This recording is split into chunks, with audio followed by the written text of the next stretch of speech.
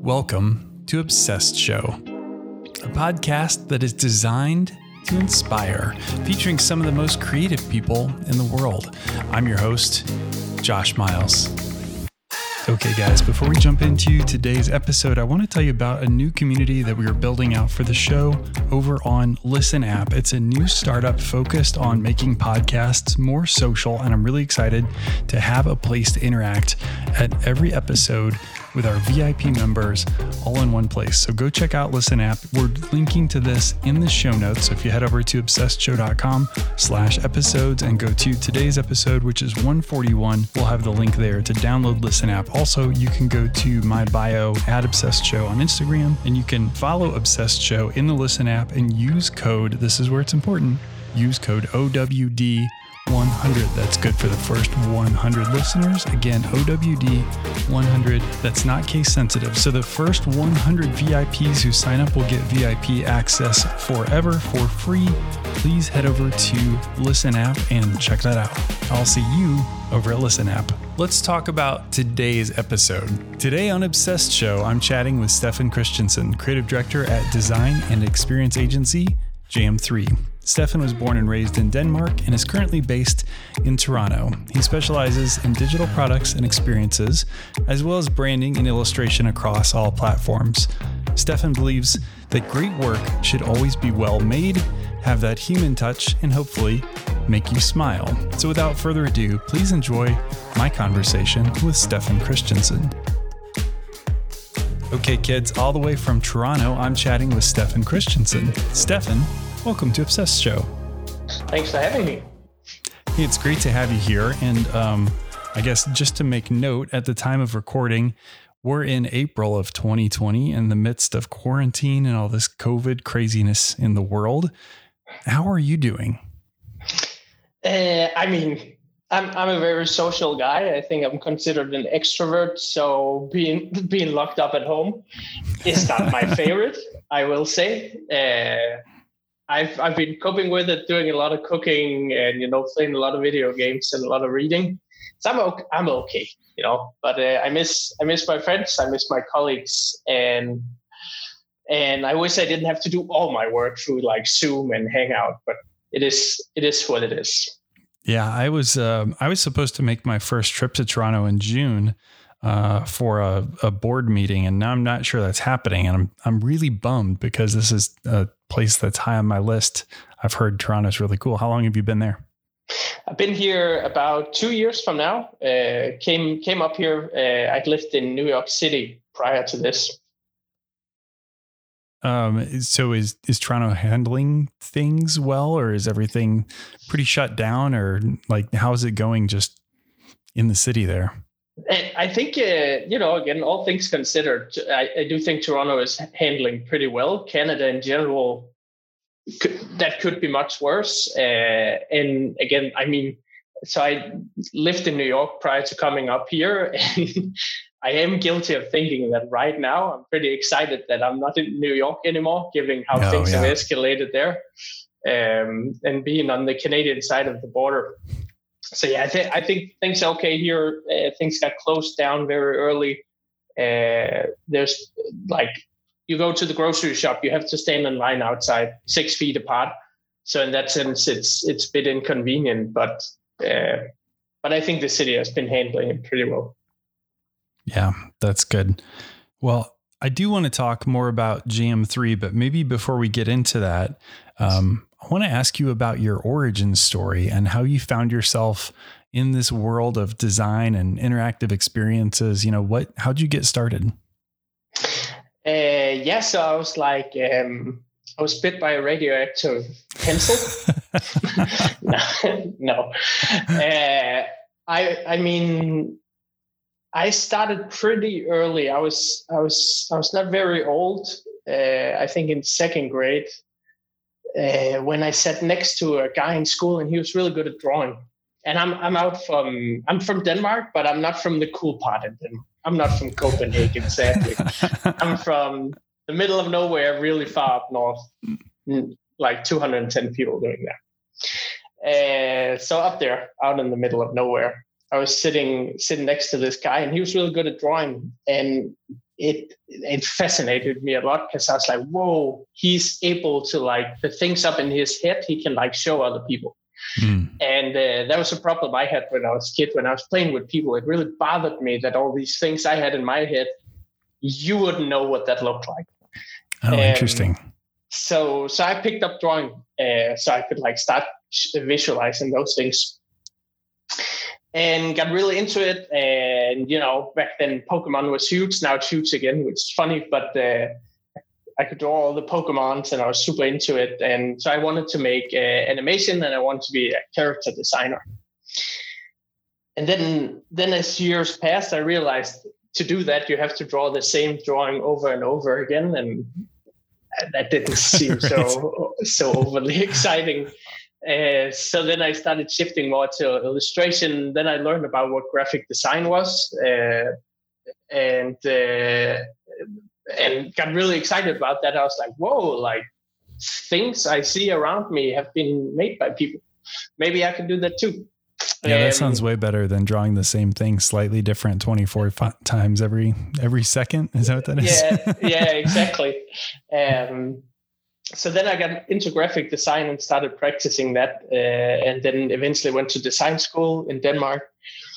And then at the end of design school, I got my first internship. I was so excited. I was like, whoa, someone is getting paid to do this. Like, that's their job. That's so cool. And now I get to like learn from them. And that was at an agency in Copenhagen. So now I moved to Copenhagen. So now then you were in the cool part. I was finally in the cool part. And I remember it was like a whole new world. I was like, the city is so big. And then I worked at that agency. They were called Hello Monday. And I got a job afterwards working there. And then eventually they transferred me to their New York office. So that's how I ended up there. And then spent years in New York, and then eventually got into conversations with Jam3, and they were right up in Toronto, so it wasn't that far away. And I was like, let's do it. And then I moved up here, and the rest is history.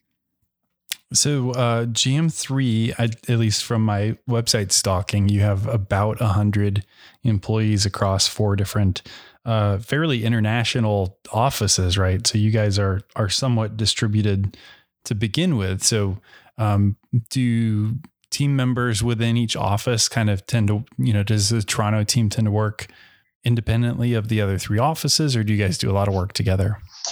We definitely do a lot of work together. The biggest office, the headquarters, is here in Toronto. So more or less the entire creative team is there. So that naturally makes everyone else depending on that office, right? But I think it's nice because it makes everyone cross-collaborate. So for example, our LA office, we are on projects with everyone over there all the time and see them on pretty much a daily basis, right? Over Hangouts. So it's nice. You make sure everyone feels connected, even though you're not sitting in the same location necessarily. Now, given that everybody's doing the work from home thing right now, were you guys doing much of that before we went into COVID land, or were most people coming into the various offices to work daily? I think for our Los Angeles team, this is not so much different in the relationship of like running a lot of projects over like a Google Hangouts to say. For everyone in Toronto, it's definitely a bit different because like around 80 people in an office and everyone coming in every day. And obviously every day someone also working from home. I think it's very rare everyone is at the office at the same time, but definitely a very daily cadence of seeing people, hanging out with people, chatting, having fun. And it's been interesting after these. I think we've been at home 4 or 5 weeks now. There's a lot of people you see every day and you talk to every day that you now haven't seen for weeks because you're not on a project with them. Yeah. So in that sense, it's definitely different. So in our industry, titles are funny because you could have the same title at a different company and have a wildly different job. So, some creative directors are more writers or more conceptual or more managers of projects or, high level direction, and some creative directors are totally, fingers in the pie. So I'm just curious kind of what a normal day looks like and what your role as creative director looks like at Jam3. Yeah, totally. So I come from the design background, and I come from interactive design and branding as well, and where that bridge meets, and design just in general. Very passionate, very excited about it. So that's kind of where I'm coming from now in the position where I'm in today. But what a regular day looks like today is I'll be on a handful of projects. I would say typically around probably 5.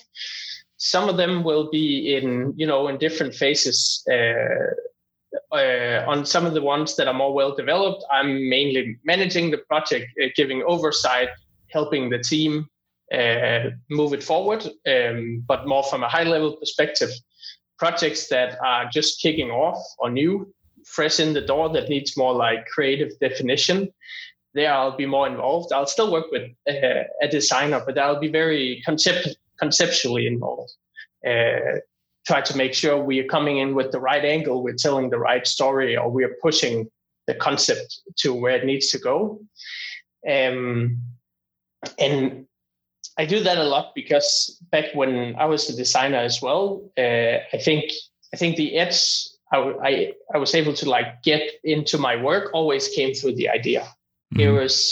It was yes, it had to look great as well, but if it didn't have a good idea, then I couldn't stand by it. If it didn't have a twist or a story or a different thing that made it different, then I was like, this is not good enough. Now it's just a good layout I've made, and I'm proud of the layout, but it's not enough. It needs to communicate something. And what you mentioned in the beginning, if I can make you smile or feel something, then I've achieved the goal. And that was Where do you think that came from? Yeah. Like what was the inspiration, or what's the thing that taught you that there has to be more to it than just something that looks nice? I think part of it is pure rebelliousness, not wanting to do if everyone does one thing, then I don't want to do it. Yeah. Just like in life. But I think it also came in the school I went to. I was lucky to be part of a class where everyone was very motivated. So everyone was kind of like, it's healthy competition. Everyone was pushing each other. So this idea that if you wanted to stay ahead of the game, you had to keep pushing your own idea of what something was, got distilled in there. And then joining the company Hello Monday later, that was also something they did very much in their work, and why I was attracted back then as well, because I could see all these fun ideas that would shine through in the work. And so that was really amazing. So I had a lot of good influence from my upbringing there as well, that just got more and more distilled in me. And then I think over time, it was also a matter of seeing, when I do this, my impact is better, right? Mm-hmm. People smile more when they see my projects. People are way more interested in it when it has an interesting edge. So there must be something to it, right? It must drive a better impact when it has a twist or something that's different in it than what you would usually see. So do you think coming to the world of digital experiences from more of the design and brand background, was that helpful, or was it more difficult to figure out digital experiences, having more of a brand background? I think it helped a lot. Maybe, a lot of the different abilities I managed to pick up over the years, I feel have helped. Because in interactive, it's a little bit of a blank window where you can just do not whatever you want. There are some technical constraints, but they keep changing. Yeah. So this window just keeps evolving in what it can do. And coming from a background where you're a bit more imaginative definitely helped. And thinking about, I know this whole idea of what is it communicating? How does it make me feel? Is very similar to brain thinking sometimes, right? What should this brand make me feel? Why does it behave this way? Why does it talk this way? Well, because we want you to feel this way about it. And then as I learned about user experience and how you can UX to create certain feelings and make certain things feel a certain way when you use it. Yeah, that was like a really interesting bridge, because now you could combine it. So now I could design something that could make you feel a certain way because of the way it behaves. Yeah, definitely. And so that's always a super fun challenge and fun to push that as well. Plus, in general, just pushing like what can be inside that little browser window, and how can some of those technologies, at least nowadays, also start bleeding into the world as well, in things that are more immersive, or something that could be an installation that's digitally driven but does exist in a physical world. So in that sense, it's a very exciting field. So does Jam 3 do a pretty even split of things that are just purely browser based and things that are more immersive, or do you guys tend to find you're doing more of one or the other? I think if talking about like the pure bulk of work, I think it's definitely 75% of things that you would consider web-based, right? Mm-hmm. It's in a browser, it's on your phone, it's in your computer. And then we have a fourth, I would say, always depends on the clients, where that digital starts bleeding into the real world. Some of the work we did for Levi's, which is super interesting because it is actually a web build, but it's then connected to a physical installation that drops these limited edition jeans, right? So I think it's a good example of where digital and physical can start merging, and there'll probably be more of that in the future as well, I'm sure. Well, maybe that's a good segue to talk about a case study that you did with Postmates. So talk a little bit about how that experience worked within the real world. Yeah, so that was a very interesting project, and it's also a very interesting project given the times we live in right now as we speak, because Postmates had developed a robot, automated little robot, with the goal of having that robot help deliver food. Mm-hmm. So right now, so you basically be able to go onto Postmates, let's say you order a burrito, and this little R2-D2 looking thing can roll up to your door and deliver it. And this way they could help small businesses expand their reach because the robot can drive further, mm-hmm. those kind of things. And that was a super interesting challenge because we had to help them kind of like launch this thing, at least on the web, and kind of tell the story and introduce this little guy to the world, which is was a very interesting challenge in the sense of like, how do you tell that story?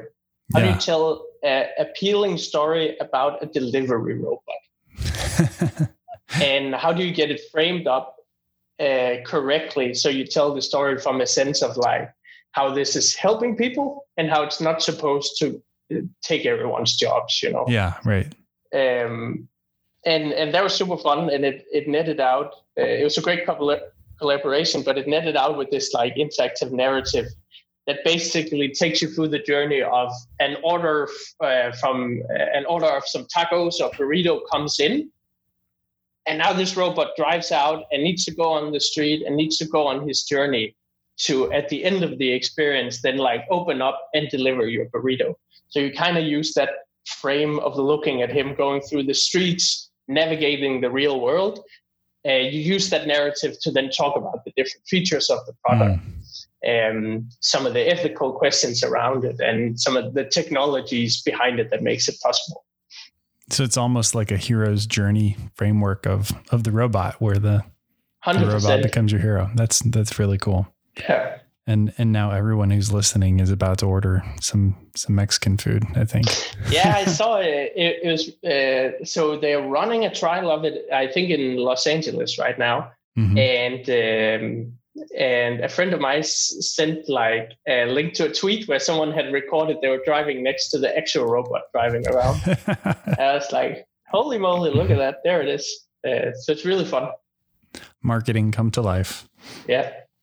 Well, maybe talking about another case study. I know you guys did some work with Twitter recently around trends and kind of collecting data over time. What did that project look like? Yeah, so so Twitter reached out to us. They had done some really. I always get really excited when a client comes with something really different they have done, right? Mm-hmm. Like, oh, you have a robot. That's cool. I'm listening, Right. I have this belief that you can make everything really interesting if you find the right angle on it. So when people show up with something unexpected, if you start out with a delivery robot, that's a pretty cool. You don't have to look too far to find the angle. Yeah, because where are you going to hang your hat? People haven't done it before, so you need to be creative, which is like super fun. Yeah. And in this case, Twitter had analyzed, I don't remember how many billions of tweets, but it was in the billions over the past 5 years. And then from there, distilled a series of like conversations, trends in conversations saying like, well, it turns out that the past 5 years, looking at all these tweets, here are some key themes we've been talking about, right? We've been talking about sustainability was one of the examples, and mindfulness and things like that. So super interesting. So they came and said, so we have all this data, and now we want to make an experience around it that can tell that story. And so a marketer, for example, can come in, go through these insights of culture and learn from it. And they were super interesting challenges because how do you tell a story with data, right? How do you make it an appealing experience to learn about data? And in this project, there was a similar approach of like finding the right angle of it, where you use the data to tell a story instead of just letting the data tell the story, right? The data just becomes the supporting fact of it. And it turned out as this interactive narrative where you dive into these different trends, and then each trend is a little narrative saying like, over the past 5 years, there's been an uprise of 75% in conversations around sustainability. People are talking about this because ABC, and then the story goes on. But a super interesting project, especially also from that problem again of saying like, how do you take that like raw data and then turn it into something interesting that people want to interact with? So how do you do that? So what was the direction that you guys took? How do you do that? I feel like it's always a bit different every time. I think it's a lot of sitting with the team and brainstorming and trying to, shine light at something, try to come in from different angles. What if we saw it from the robot's perspective? Mm-hmm. What if we saw it from, and then in this case, what if we saw it from the perspective of the graph? What if the graph tells the whole story? Okay, that's interesting. And then that informs another idea. So I feel like it's a lot about perspective in general. I tell a lot of the team as well that it's often a lot about getting out of your comfort zone as well, trying to like push yourself out where you're a bit uncomfortable. So you start finding some different perspectives, right? Mm-hmm. I say, I hadn't thought of it from that angle, right? If we came in from the left or put the camera up here, now suddenly it makes sense, right? So I think it's a lot of that. And then even from like a JM3 perspective, I think it's a lot about always asking yourself, like, how can I tell this as a story? How do I inject a story into this? I think I read once, and when I read it, it was so not surprising, but still like exciting that when you're told a story compared to being told facts, there are more parts of your brain that gets activated. So when I tell you facts, your language processor is running, but that's it. But if I tell you a story, there's all kinds of processes going on in there. And I was like, this is so true. Like when you're being told a good story, you can kind of feel how it tickles, right? It's hard to explain. You just kind of feel it. It feels really good. And a good story is just very satisfying. And I think knowing that is something that's really interesting to apply to one's work as well as saying like, how do I get a story into this? Because it will be more interesting for people to interact with if it's story driven.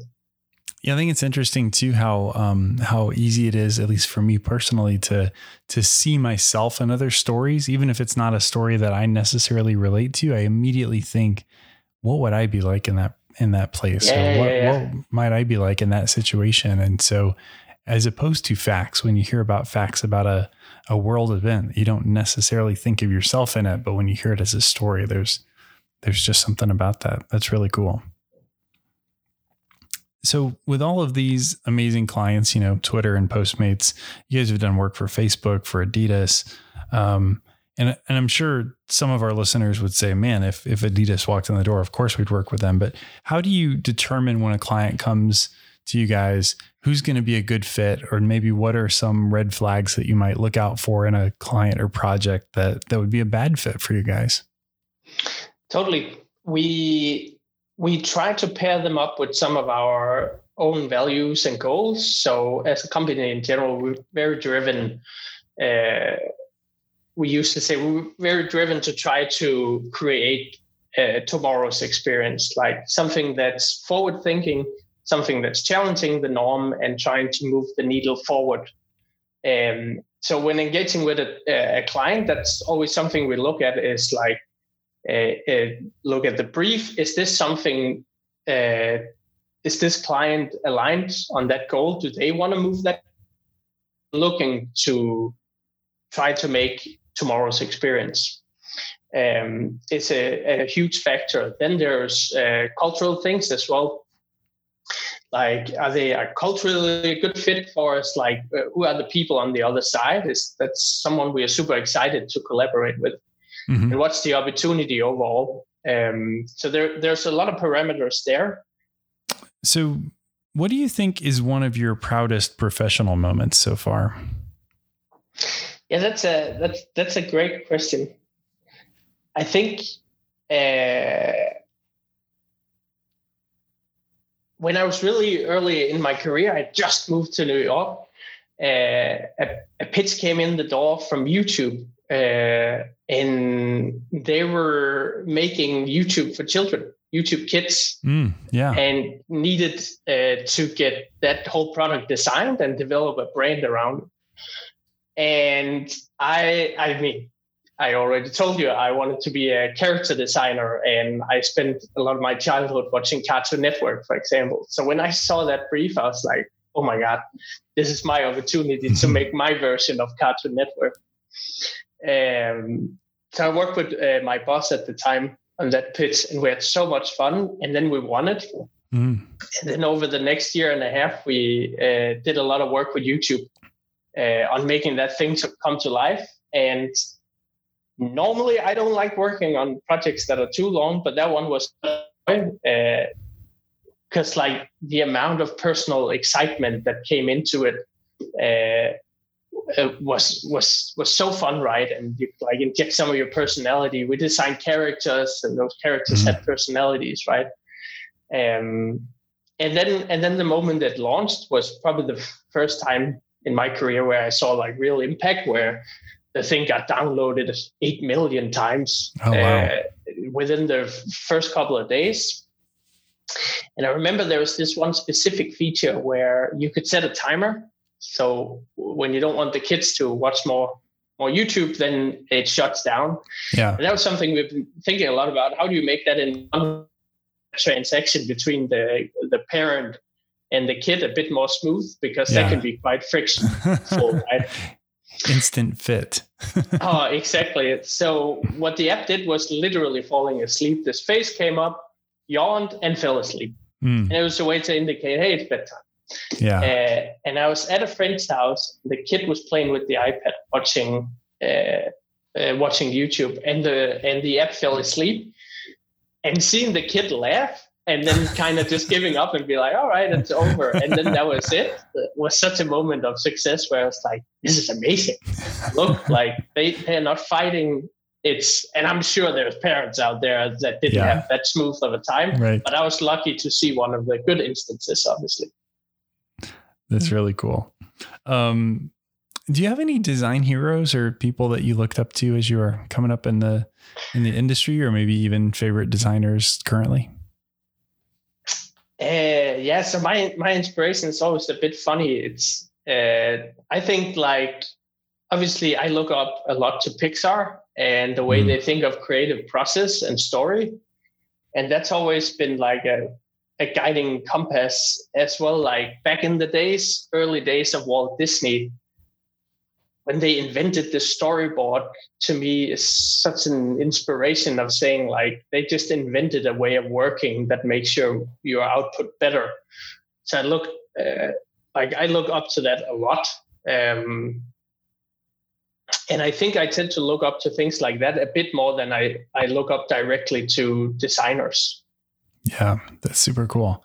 I just saw a Medium post this week. It's actually a really long article, but it was about using the idea of storyboarding to define, I think they were calling it more customer journey or client experience stuff, but it was a really well thought out piece. Maybe we'll link to that in the show notes too, but I've been thinking a lot about storyboarding lately just because of that. I thought that was a pretty cool way to look at it.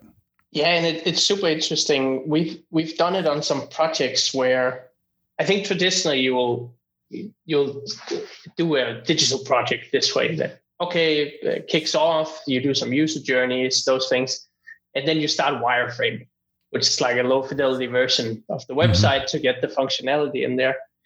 And something we've applied on a couple of projects was saying, like, well, if we're trying to make a story-driven experience, can't we learn from, for example, back in the days with Walt Disney's people that focused on story first, what did they do? And you start with a script, figure out what's my narrative, what's my story. Then you storyboard it to make sure your movie is coming together really nicely. Yeah. And then you go and produce it. So we applied that on a couple of projects where we said, like, before we even think of anything, let's together write the script of what the story is and what we need to tell. And then after that, we'll use that script to then plan out what kind of visual narrative comes along with this. How do we tie that up with user interaction, sitemaps, all of those things, and then move it into production? And it's been really, really interesting because it's also affected the way you think of it. Because once you do a storyboard, you think of things as a sequence and not as like a long image, for example. Mm-hmm. So it's made our work more interactive and more driven by motion as well, because you're focusing on, like, what is the sequence of events that'll tell me the story I need to experience. Yeah, as opposed to just making the long page look pretty or making the buttons stand out more or whatever. Exactly. So your answer may be different now because of all of our quarantine, and which is totally okay to this question, but this can be anything. But designers that I interview on this show, I find, are typically obsessed with something. We tend to, as creatives and designers, tend to chase after these obsessions. I'm curious what you find you are most obsessed with right now. Right now.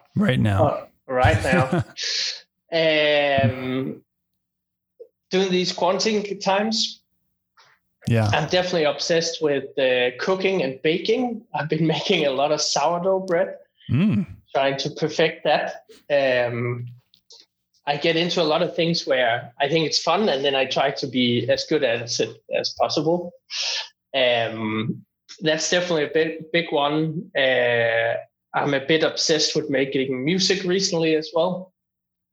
Back when I was a teen, I played in bands and I played synthesizers, and that's something I picked up again in my later 20s as well. So that's been great. I think those are my two, and the new season of Westworld, obviously. Very obsessed with that too. Very cool. I have not gotten into the new season yet, but I've got some catching up to do. Yeah. Awesome. And are you publishing the music anywhere, or is it just for you at this point? It's I'm doing with a couple of friends, and we are going to publish it, but it needs some more production work before. I think we're a bit too precious, like it needs to be perfect. Well, when it's ready, maybe by the time this podcast episode airs, then maybe you'll be ready to share it in the show notes. Hopefully. We shall see. We'll be waiting for that. I know you've had the opportunity to work with some pretty amazing clients at this point. Still pretty early in your career, all things considered. Do you have any like dream clients or dream projects or things that you want to tackle in the future that you haven't had a chance to do yet? Yeah, it's a good question. I mean, I was once asked what my dream client was, and rather than naming a brand, I said it's less so who it is, and it's more so what they're setting out to do.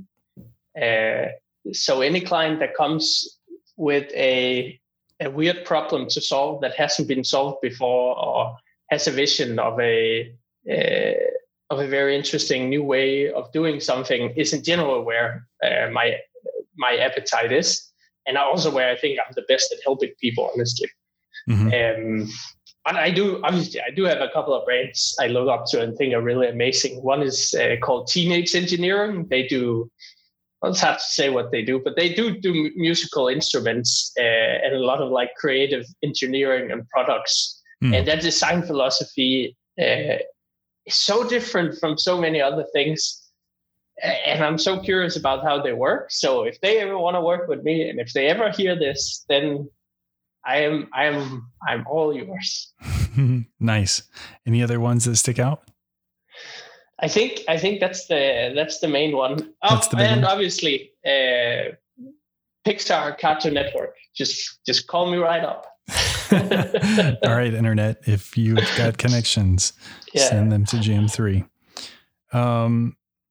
What about like rough spots or just when you get stuck? So especially in quarantine, I think maybe more of us are feeling this more often than usual. But when you're feeling overwhelmed or stuck or not getting to an idea, what's kind of your process or your go-to to get out of that spot?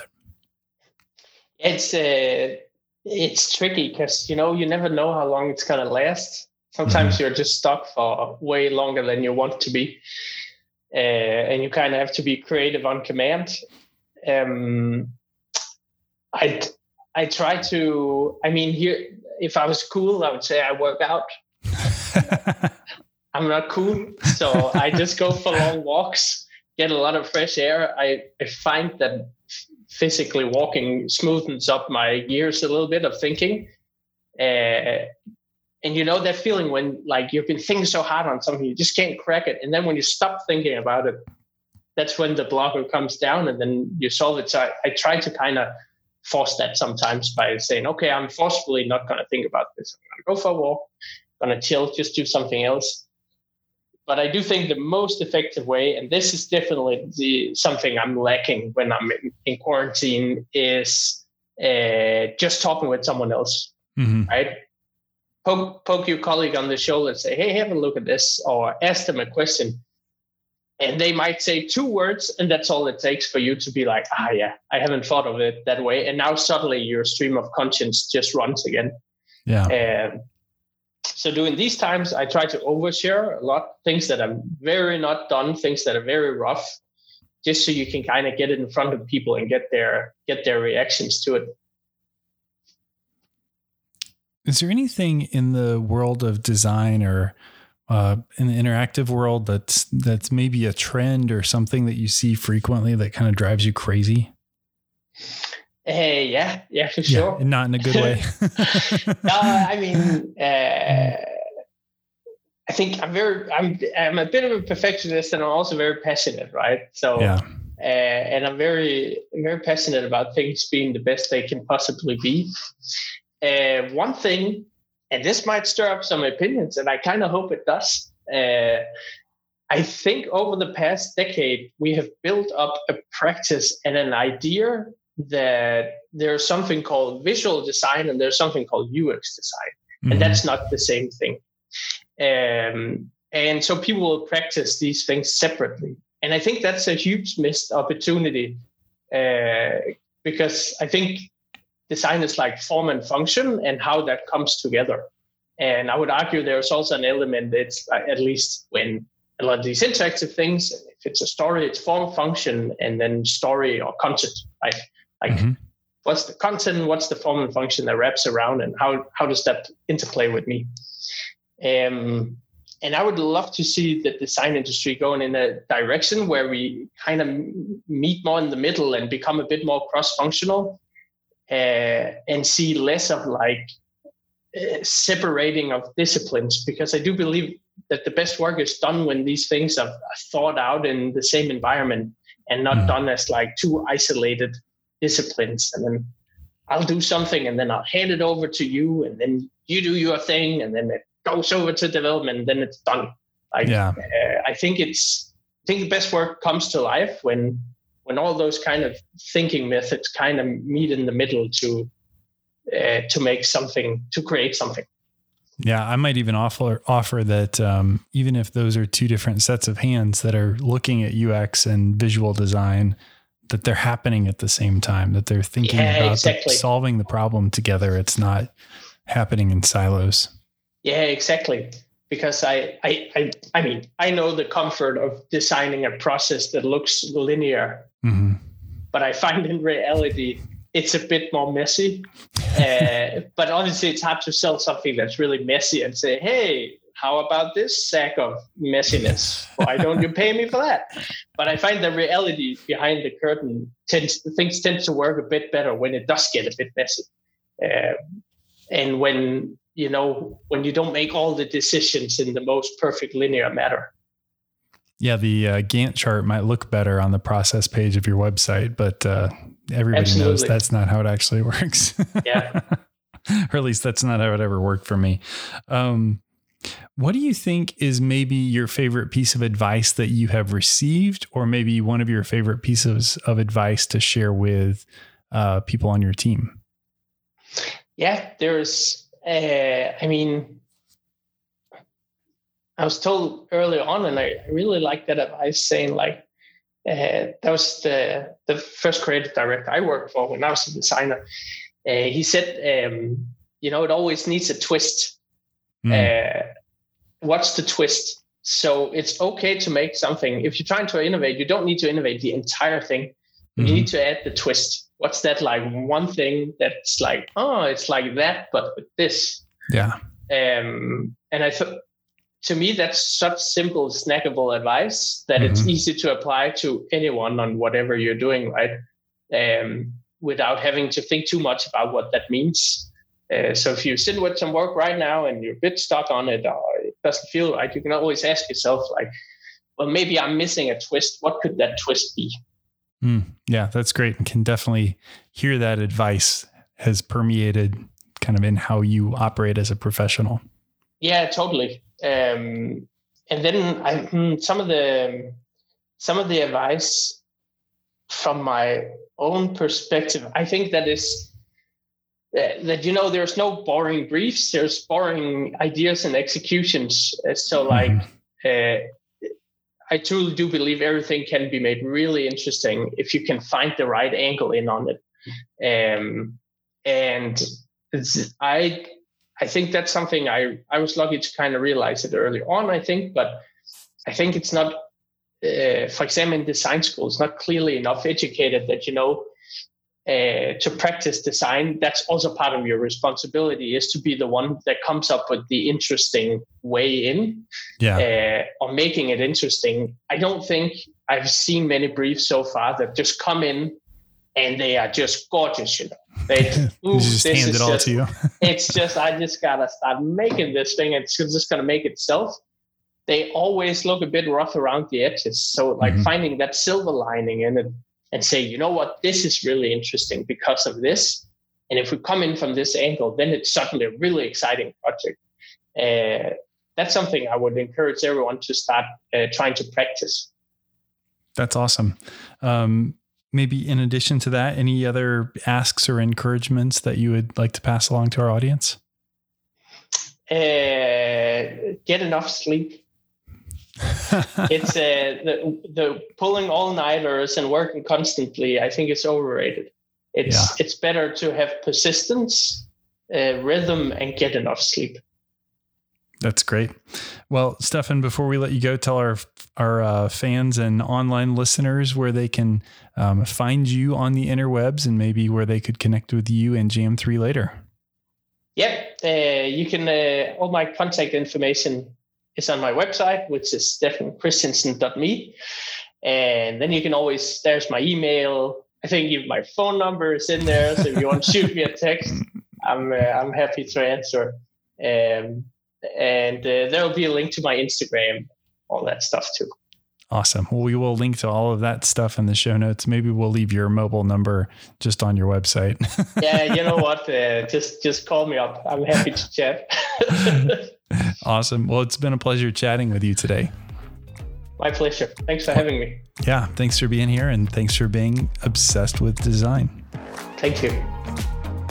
Okay, kids, that's episode number 141 in the books. For all of today's show notes, head over to obsessedshow.com. And if you haven't already while you're there, add your email address to our newsletter. I'll update you on some of my favorite new episodes and some cool things I find in my daily obsessions. Of course, all the links are over at obsessedshow.com to all the places you can find this show: iTunes, Stitcher, iHeartRadio, SoundCloud, Google Play, and Spotify. So no matter where you find your podcasts, chances are you can listen to Obsessed Show from there. Just head over to obsessedshow.com. The Obsessed Show is produced by yours truly, Josh Miles. To have me speak or MC at your next event, head over to joshmiles.com to learn more. Thanks for listening. We'll see you next time. There's an imminent storm. It's unavoidable.